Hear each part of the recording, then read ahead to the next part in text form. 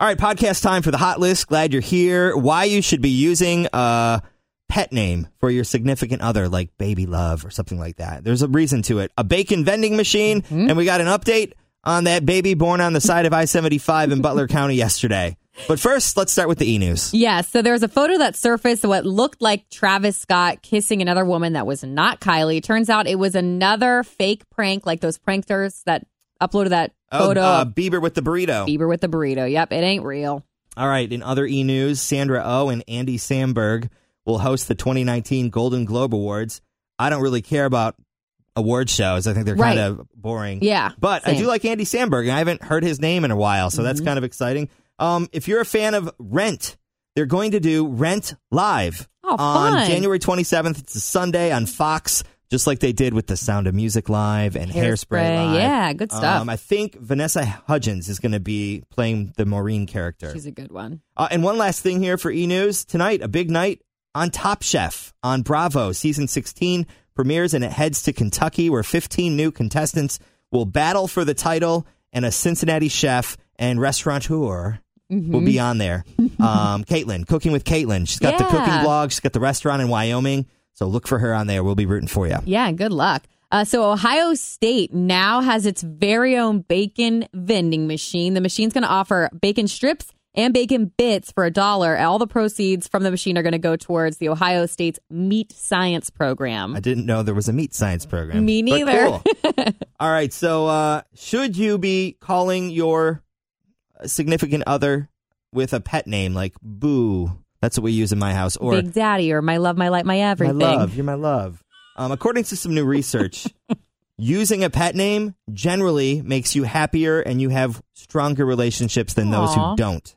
They said beautiful, gorgeous, baby, cutie, all had a positive response. 90% of those people had a happier relationship. That's awesome. I came from a relationship where we used pet names and it ended. And John doesn't call me anything, and we're strong as hell. So Daddy was pretty much universally loathed by everybody except when used in the bedroom. The bathroom. Well, hey, Daddy, what are you doing in there?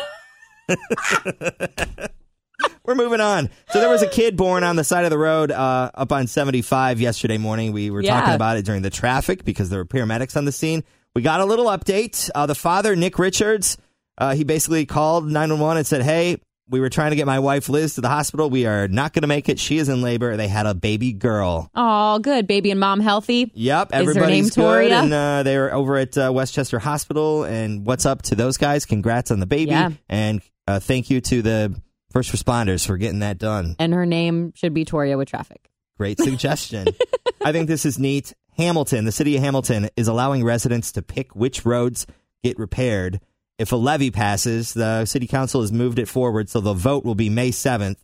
If that passes, that $5 million will then be put towards fixing the roads, and they'll have some sort of online poll, I think, for the people to say, hey, I want this road fixed and that road fixed, and my street should be fixed, and they're going to put it in the hands of the people. Yeah, I like that. Get some stuff done. I think it's a cool idea.